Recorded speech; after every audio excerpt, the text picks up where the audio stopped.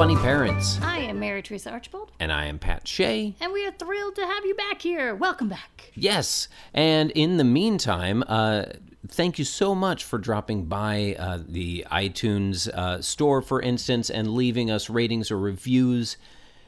We really appreciate it. It's been great to see. So nice. And if you would like to engage more, cut on over to Facebook and check out our Funny Parents page. We're there. Make a comment. We'll be happy to comment back. But tonight... Yes. I keep saying tonight because you can tell that we're actually recording at night. Yes.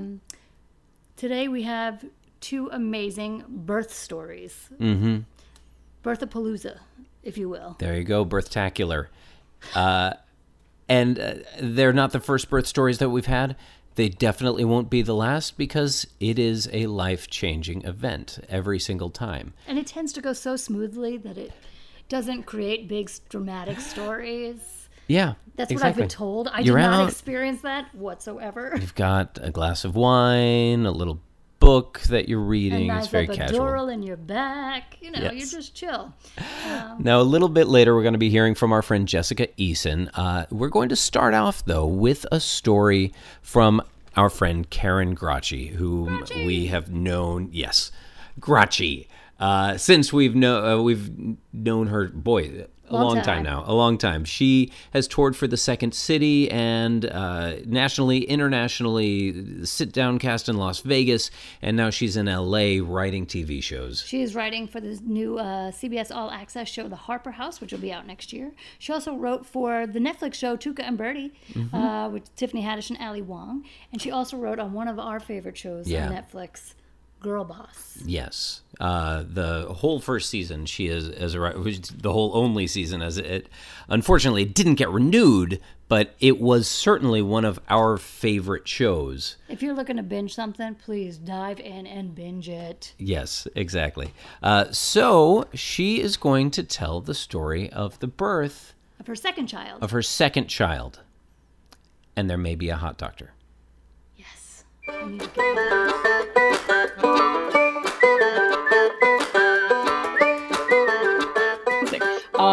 So Brian and I, since we're improvisers, we like to think that we handle things well on the fly.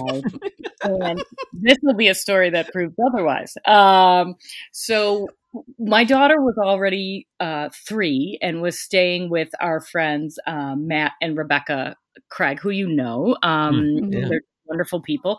And so when I went into labor with Liam, we were like, oh, okay, we had a whole system set up. We were not first time parents. Our daughter went with them and stayed overnight. She thought it was like a sleepover. It's great.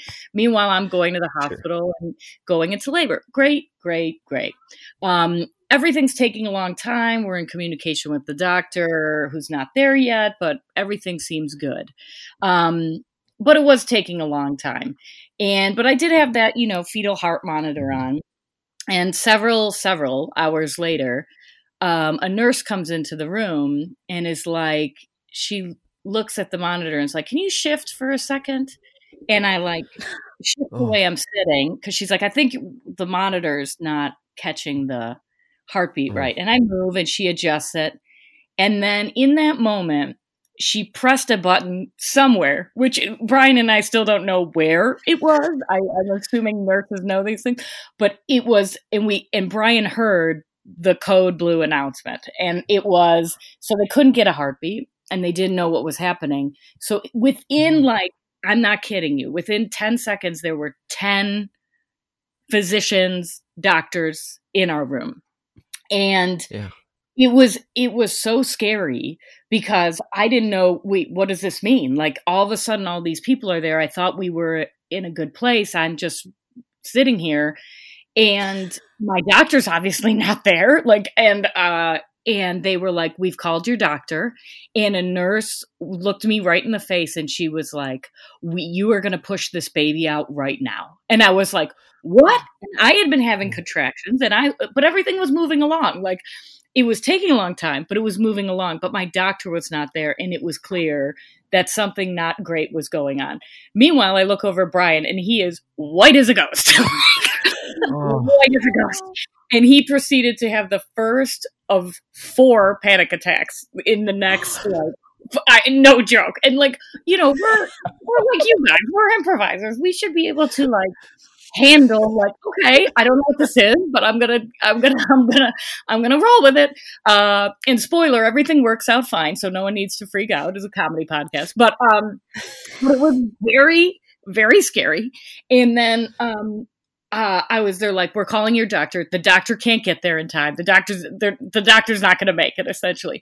And then walks in probably the best looking resident I've ever seen. The resident who has like no business being this good looking. And I'm sure he said his name. I don't know. I was entranced by his eyes, but he was just looking at me and he was just like, hi, I'm going to help you have this baby today. And I'm like, okay. Like I was on board. Like meanwhile, my poor husband, like bail. And this resident, was there. And so I'm like, I'm pushing, the baby's coming. He's like, reach down, look, there's your baby. Like, look, there's your baby. This is Cedars-Sinai Hospital, by the way. So it's like, all, this is all great on the up and up. Like, we're in a real hospital. But even this gorgeous resident blanched when my son came up because he was like gray and he wasn't breathing. And I didn't know he wasn't breathing. My husband didn't know he wasn't breathing, but in a second he was whisked away. Like they took him to the other side of the room and put him on a table. And what I couldn't see was that they were pushing on his chest. I didn't see that part. My God, thank God I didn't see that part, because Brian, white as a ghost, was over there giving me a thumbs up. Like, it's okay. Like putting on like the best acting job of his life. Like everything's okay. And then it became a scene out of ER because I was like, what is happening? Because unlike with my daughter, he wasn't crying. There was no crying. Mm-hmm. And I was terrified. And so I was looking at this nurse and I was like, tell me what's happening. And she's like, he's in very good hands. We're doing everything we can. It was the non-answer answer that I guess they probably can't give you because of liability, but it's like, he's like, we're here with you, and you're just like, what is happening? And fortunately, he started breathing and everything was okay. But in that time it was probably like a series of, I don't know, 3 minutes that felt like an absolute lifetime, because what I didn't know was that the people who were surrounding him were pediatric physicians who had been called in, and all this was happening so fast, and we just couldn't believe it, right? And Brian over there, panic attack number 2, and then they take Liam they get him breathing, and he and Brian go to like check his oxygen levels, and which is, I guess, in a different room. He didn't have to go to the NICU, but they did take him somewhere else. And I guess they put like a pad on, like this little pad that's on this, this is a very scientific way of explaining it. Like they're basically checking his oxygen level, and they hook it up to sweet little Liam, and they're like, we're just going to put this here and the number will shoot through the roof. And Brian's like, okay. And they do it, and the number does not shoot through the roof. And my husband proceeds to have a third panic attack. And then they're like, whoops, we're using a pad on this that has been used before. And they replaced it, and it was like, ding, he was fine. And I was like, of course. Thankfully, Brian did not tell me any of this, because at this point, I'm being comforted by a very good-looking resident. Okay.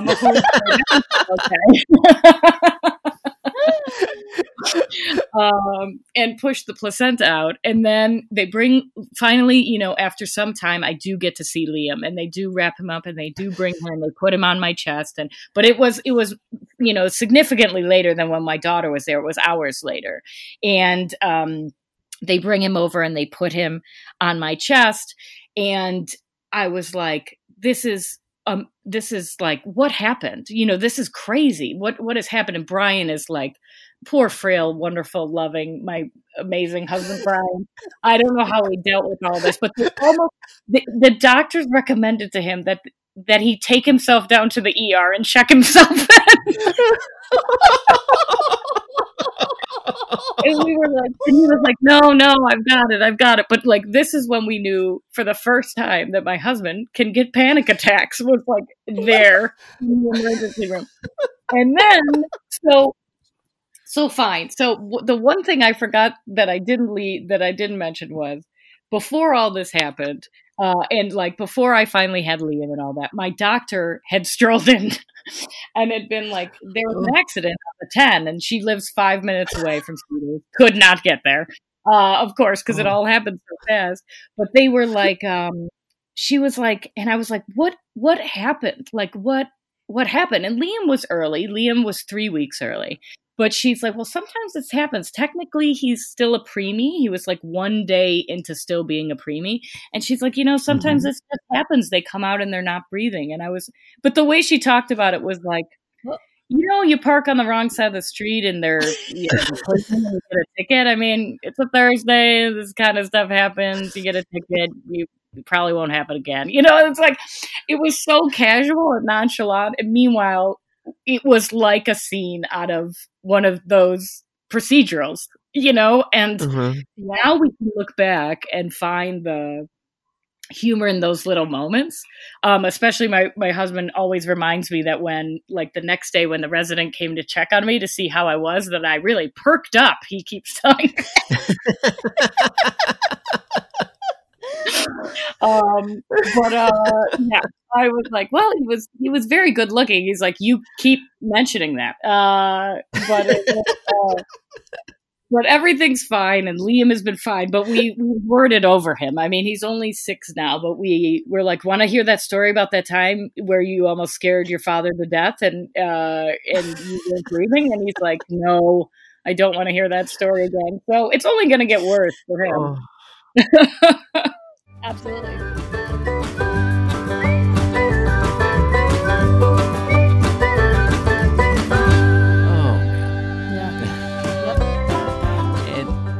What's amazing to me, or one of many things about that story that's amazing to me, is that this is our second story that has a very attractive doctor in it. And a mom's reaction to that can go in a lot of different ways. Clearly. Yeah. And I will say that I have nothing to pull from on that. I did not have a hot doctor. And though I got to give Brian credit, Karen's husband Brian, who in the middle of having a panic attack turns around and gives her a thumbs up. I mean, that is rock solid there. Yeah. Rock solid. I was telling Karen, we really want to have Brian on to tell this story through his eyes at some point, and maybe that'll happen. I hope so. Because there's a lot you gotta be concerned about. You gotta be concerned about the baby. You have to be concerned about the mom. And that's going to come up in our next story with Jessica Elena Eason, who is going to tell us about giving birth to her second child and a little bit of the journey of getting to having that second child, which I think probably a lot of us can relate to, that it wasn't smooth sailing. Getting pregnant. But you might know Jessica. She is a mom, an actress, a writer, director, and a kick-butt activist. And she most recently wrote on the show The Big Show, which is on Netflix right now. Yeah. About the WWE wrestler The Big Show and his family. And this is very exciting, or it was very exciting for Mary. Because she knows these books. She will be playing Dawn's mom, Sharon, on The Babysitters Club, also coming to Netflix. Yes. I mean, come on. It was Pat has no recollection of the... I have vague memories of friends in school carrying around Babysitters Club books. That's my memory. But Jess is a proud mom to 2 boys, boy moms. Woohoo! And here is her fantastic story of giving birth to her second child. And spoiler alert, there is a cameo appearance. Yes. You want the dad's perspective? You get it in the middle of this one. You'll get it a little bit.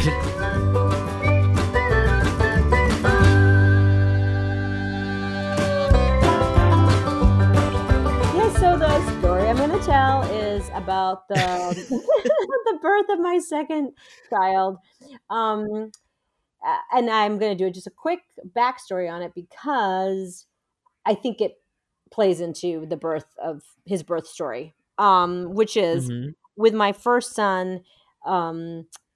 I I lived in New York for a long time. My husband and I did, and then we moved to LA.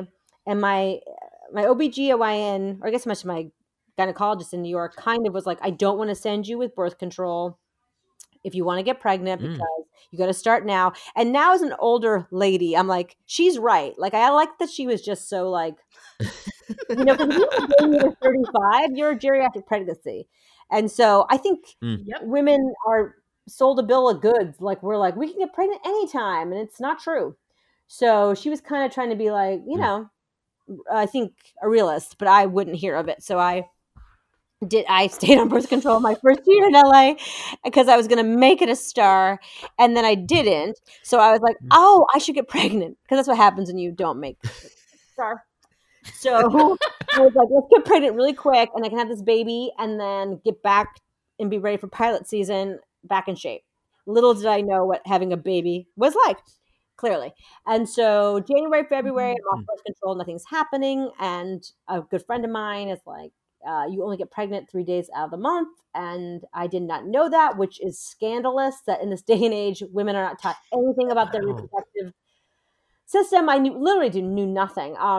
And I peed on an ovulation stick, and in March I was pregnant. So in my mind, that meant that I was super fertile, just your regular fertile myrtle, gonna be pregnant all the time. So after the birth of my first son, and again, after the birth of my first son, I, funny enough, didn't lose all the weight in, 4 weeks, and didn't feel like bouncing back to pounding the pavement at all. In fact, I was thinking my friend had a baby and she's doing great. And in my head, I was like, for me, the first 6 weeks are always okay. And then by the 8th week, I'm like, I can't do this anymore. And then I had to get to those 4 weeks to 12 weeks when I can start sleep training my children, and then I'm fine again. But it's like that month is rough. And after both my boys, I actually didn't gain much weight with either until I had them, and then I put all my weight on. So, it was basically, I wasn't ready for pilot season, and nobody was checking for me anyway, so it didn't matter. So cut to 2 years later, and I think I'm so fertile and nothing's happening. So my lovely OB, who's not a specialist, just told me to drink wine and have sex with my husband every other day during my ovulation. My husband's clapping. It didn't work. So we went to see a specialist, and I highly recommend any listener here who's having any problems, see a specialist sooner than later, because it's a day and night when you see a specialist. My OB was like, you're fertile, and just like I said, relax. And then the specialist immediately starts asking you all these questions, which I didn't know half the answers to, which was also kind of embarrassing. And then one of them we saw immediately was like, well, let's see how many eggs you have before we even say what we can do. Like, they are just on it. Because that's their business, right? So I had tons of eggs. My husband's sperm was great, which he's very proud of. He's clapping again. So they didn't know what the problem was, which was also kind of hard not to have what's the problem. I almost wanted to have a problem so they could fix it for me. But they were like, we don't know why. So they retrieved my eggs. And if you ever had IVF, that's tons of giving yourself shots, and something I didn't think I could do. My husband actually did them for me in the beginning. And then one night he was working and I had to do it myself. And then after that, I always did it myself because I just kind of got over the fear of it. And so then I was just running around town with syringes, and at any moment, just like stab, stab, stab. It's kind of crazy how you just lose all fear of it.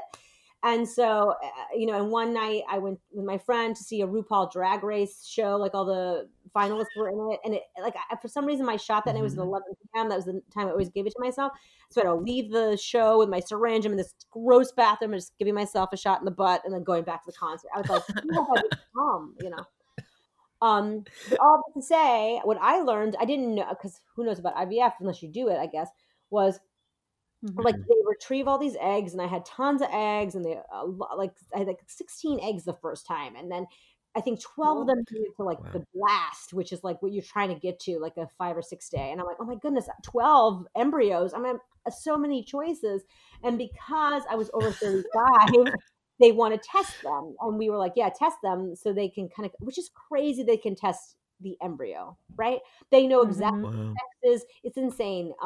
So they test them, and only one came back viable the first time. So they put that one in. It was a girl. I was all excited about it because we had a boy. And then you have to wait 2 weeks after they put the embryo back inside. And I will say, when the doctor was, they don't call it putting it back inside you. There's a scientific thing to it. Putting the embryo back inside. What? The implant. Thank you. My husband's here. Thank you. The implant. My doctor, this is not, and even in a little drugged out state, I was like, that's not a good sign. He was like, anyways, I had a female doctor the second time, same practice, loved her. He said to me, he was just like, so sometimes when we test the embryos, it can affect them. And I was like, why are you telling me that as you're literally putting it inside? Oh. And I think it's because they saw that it wasn't growing at the pace they wanted to grow at. I only say that because it did not take, we lost that one, which is also a weird loss. It is a loss, but it's because you know too much about the embryo. Because if this was like a natural miscarriage, I probably wouldn't even know I miscarried. It was so early. You know what I'm saying? Like, I would have been like, it's such a weird experience.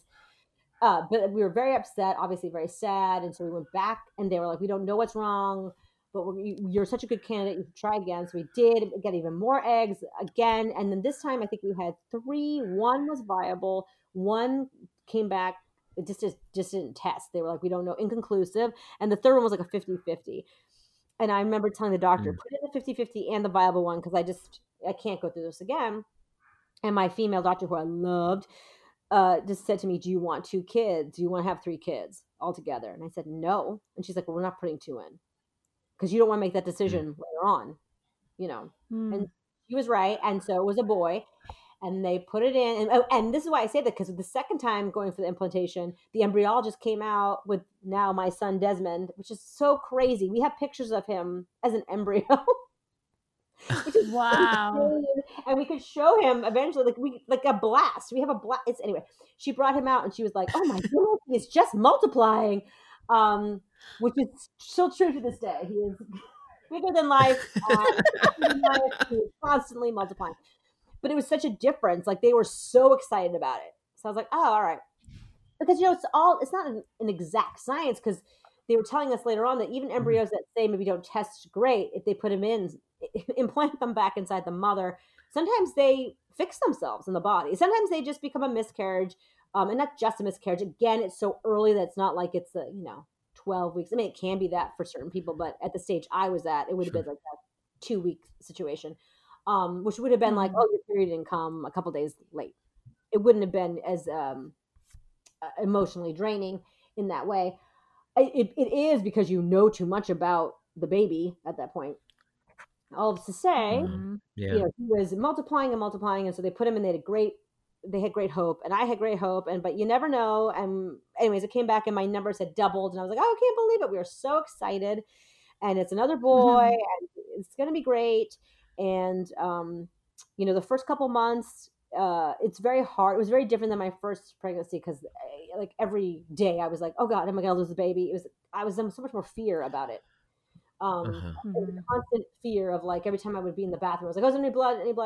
And then at 12 weeks, the day before I went to see my OB, because I finally graduated out of the RE to the OB, there was all this blood. And I remember like, oh my God. And we called the RE, who's not far from us. And I was like, I have to come in. And the good thing about REs is they're open Saturday and Sunday. So we went over on Sunday and did like a vaginal scan. And she was like, he's fine. This is just implantation blood. But like, it was so scary. So just the fact that I was like, oh. And so then when I got to the doctor, she's like, well, let's just get you to 16 weeks. And I got to 16 weeks. And like, let's just get you to 20 weeks. Like, it never ended. It was kept being like, let's just get you to 24 weeks. Where I feel like with my first son, once I was past like 16 weeks, they're like, you're great. And this one just kept get to it. And it was like exhausting. So the first trimester was very scary. Second trimester was actually good. Third trimester became a shit show again, because I went to see a specialist, and they were basically like, I think she called what did she call my uterus? I think she called my uterus an old sponge. You basically have an old sponge. My placenta was an old sponge. And she goes, and it's working so hard, And that's why the baby isn't growing at the rate you want it to, but we're not worried because his brain is growing. We don't really care. This I learned, that we don't care about his belly or his stomach or his legs or arms. As long as his brain is growing, we're going to keep him inside. And I was like, okay. But that means I had to start going, first of all, once a week for them to like check my blood pressure, because my blood pressure started going up because my old sponge of a placenta was working so hard to get him, his food and his nutrients. And then I had to start doing, I had to buy a blood pressure, cuff and start doing my blood pressure daily. And then they moved my blood pressure levels. I don't know what, but like something crazy where they would never be normal. But for me, that's fine. They had to go over like a crazy amount for me to have to go in to see them.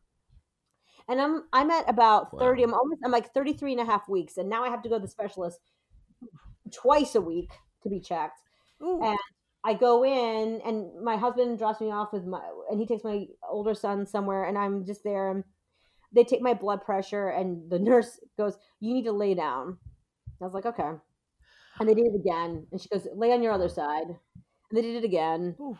And then she's like, "You'll have to go to Cedars, our hospital." She goes, "You have to go, and you'll probably get checked out. This is going to happen to you because your blood pressure. You go in and out until you get to," they wanted to get me to, I think, 36 weeks at least.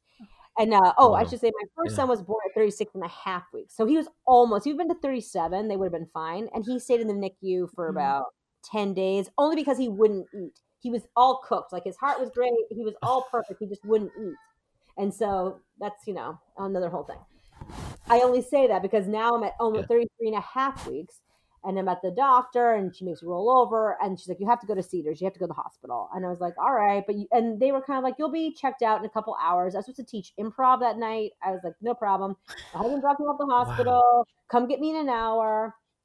I go in. The nurse hooks me up to the, whatever blood pressure. She's like, "Yeah, it's really high." "Oh, you know what? One of the doctors from your, because I was in a specialist practice because my high blood pressure. She goes, "Oh, one of them is here. I'm going to show him your sign, your charts, whatever." And I go, "Great." She comes back in literally 2 minutes later, and she's like, "Okay, he just told me you're not leaving without a baby." And I was like, "I'm sorry, what?" I'm like, "I'm not even 34 weeks yet." She's like, "Yeah, he said you're not leaving." And it was just like, from then, it was like a marathon to insanity after that. I called my husband, and they said, I was very upset, crying, because I didn't have a bag packed. We weren't ready. It's 33 and a half weeks. And so I said, "Can I interject when you told me?" Yeah, but you have to come talk over here so they can hear you. My husband wants to interject on my podcast. When she told me, she was so upset that she phrased it in a way that she left out just a word or two. Yeah. And I thought she was saying we were not having the baby. Yeah. I misheard it for 10 seconds that you're not leaving with a baby. Yeah. And I was like, what? Like, and so I had to like really take a deep breath and like hold my composure and ask her again, "Say that again." Yeah. And then she said, like, "You were not leaving here without a baby." And I was like, "Without a baby." Yeah. Got it. Yeah, I was crazy. I mean, that's like the whole, I think, experience. That's how it started. It was like that kind of scary, right? Like, and so I'm at 33 and a half weeks, and the baby, they're like, "He'll probably be like 5 pounds maybe, or, don't worry about it. We just have to get him to 34 weeks. So I immediately was put into like special labor, like not even regular labor delivery. I was like, because I was so high risk, had this room, they put me, I really kept saying, I don't want to, what is it called when you can't go to the bathroom?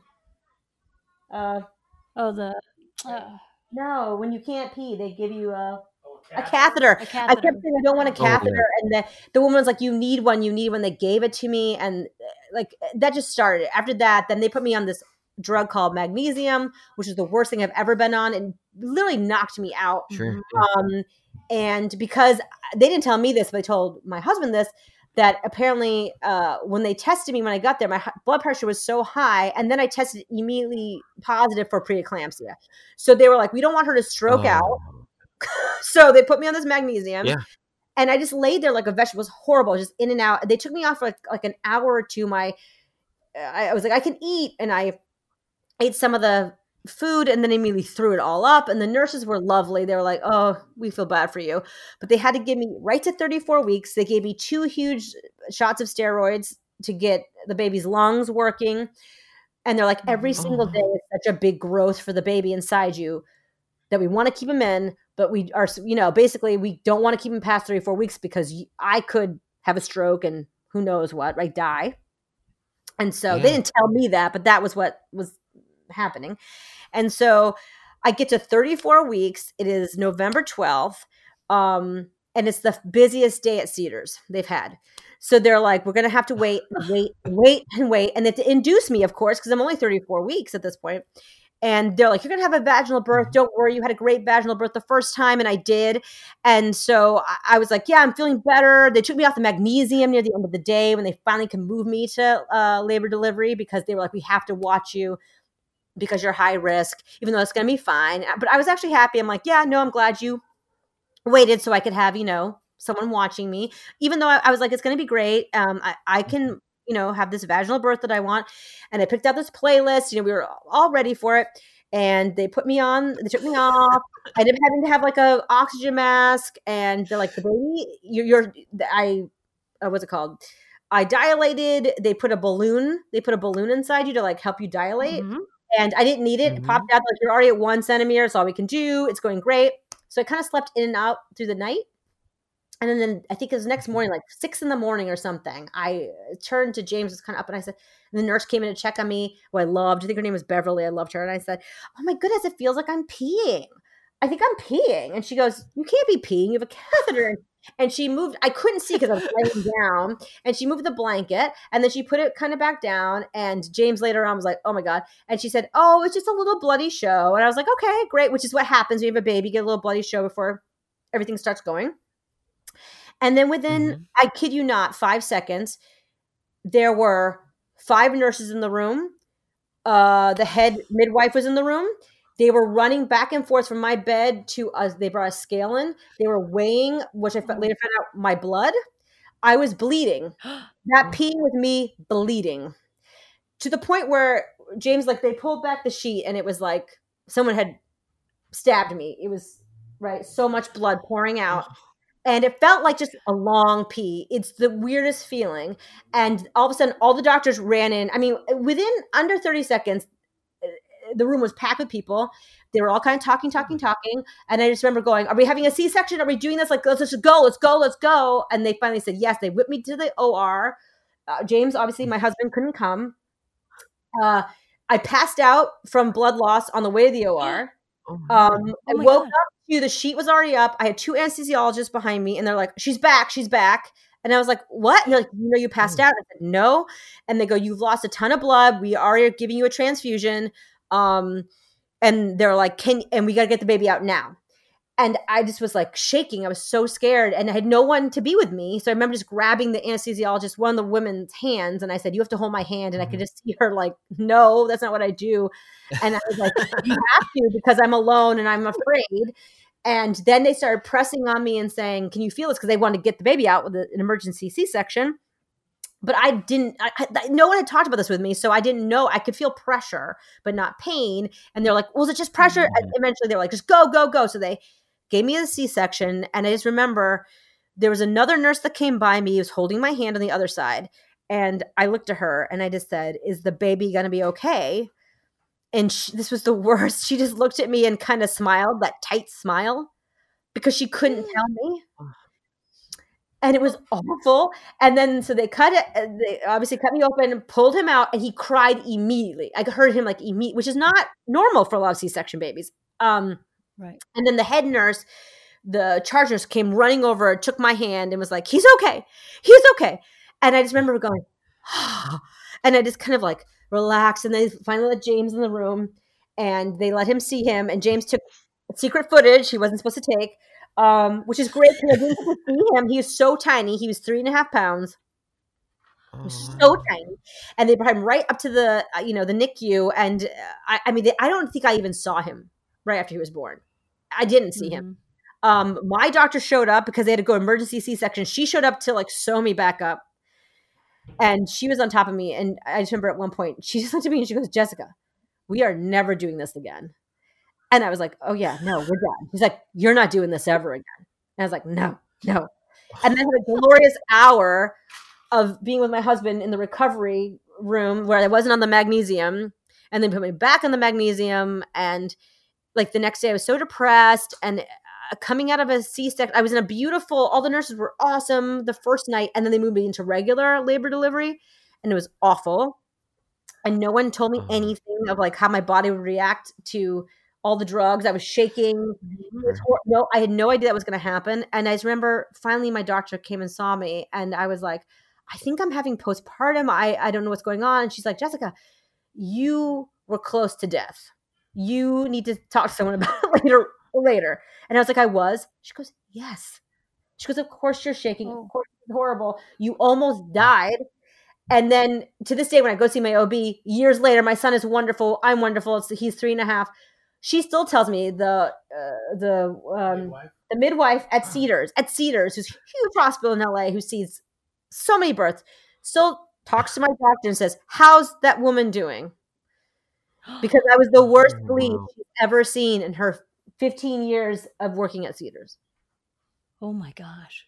Oh, wow. So it's crazy. So it's like I have waves. So it's like, and I also couldn't talk about my birth story for like the beginning at all. And my doctor was like, that's common, because people were like, how's the baby? Like, what's the birth story? And I was like, I can't talk about it, because I would just start crying and shaking. And now it's like I was choked up today, but like not like, it's like I just flash back to that every now and then. I'm like, oh my God, like so close to it's so scary. And I am so grateful to all the nurses and the doctors, and they're speedy that's on top of it. And also the NICU. Again, I had both my kids were in the NICU, and they are just those women and men in the NICU deserve, I mean, everything. They're just the best. And the kids, if your kids are ever in the NICU, they're in the best hands ever. And anyways, I know I went over the time limit.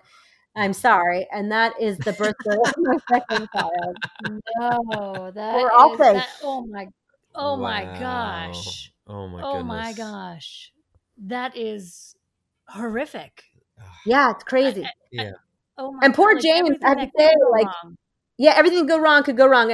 And poor James, like for me, like obviously I'm being rushed down. He was like, I was outside the OR. They wouldn't let him in. And he goes, I just saw all these nurses and doctors running down the hallway. It was like out of a movie. And they were like, you got to stay out here.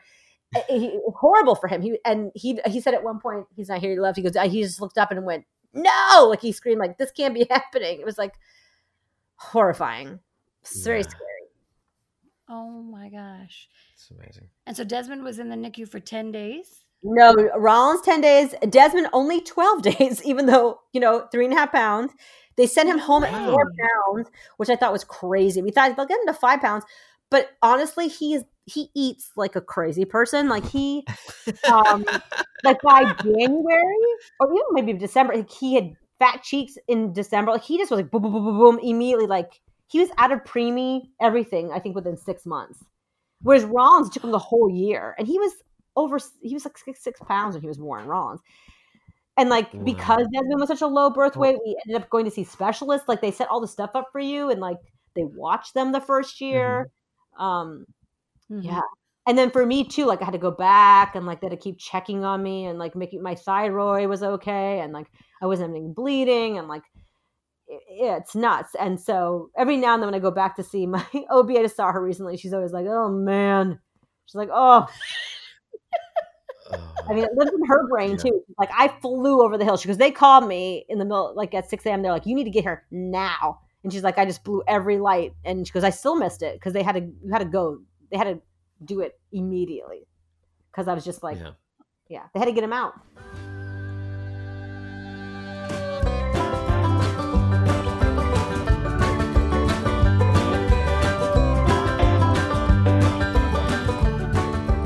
They had to get the baby out. Sometimes that's it. That's the plan. That's the sum total of the plan. I mean, I've made two birth plans. Neither one of them worked out anywhere remotely compared to what I thought it was going to be. But the ultimate gift bag that I got to come home with were my 2 sons. Yeah. And no, they didn't come out the way we planned, but they came out, and they're happy and healthy and making a lot of noise in the next room. Yeah. Oh, thank you guys so much for listening, and we hope you enjoyed these stories.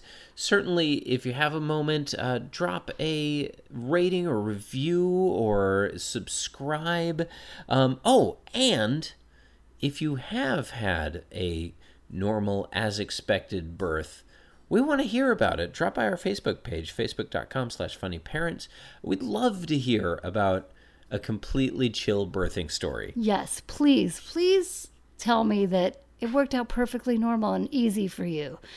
Because someday I will tell the stories of our 2 children, and they resemble a lot of what you heard tonight.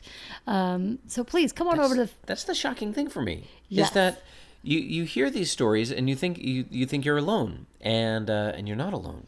And I think Stuff that's happens. what we've really learned, is that as parents, we have so much in common. So head over to Facebook, Funny Parents, and tell me, no, Mary, it's okay. Some people don't nearly die giving birth to their children. I would love to hear it. Thanks so much for listening, guys. We'll catch you in a couple weeks.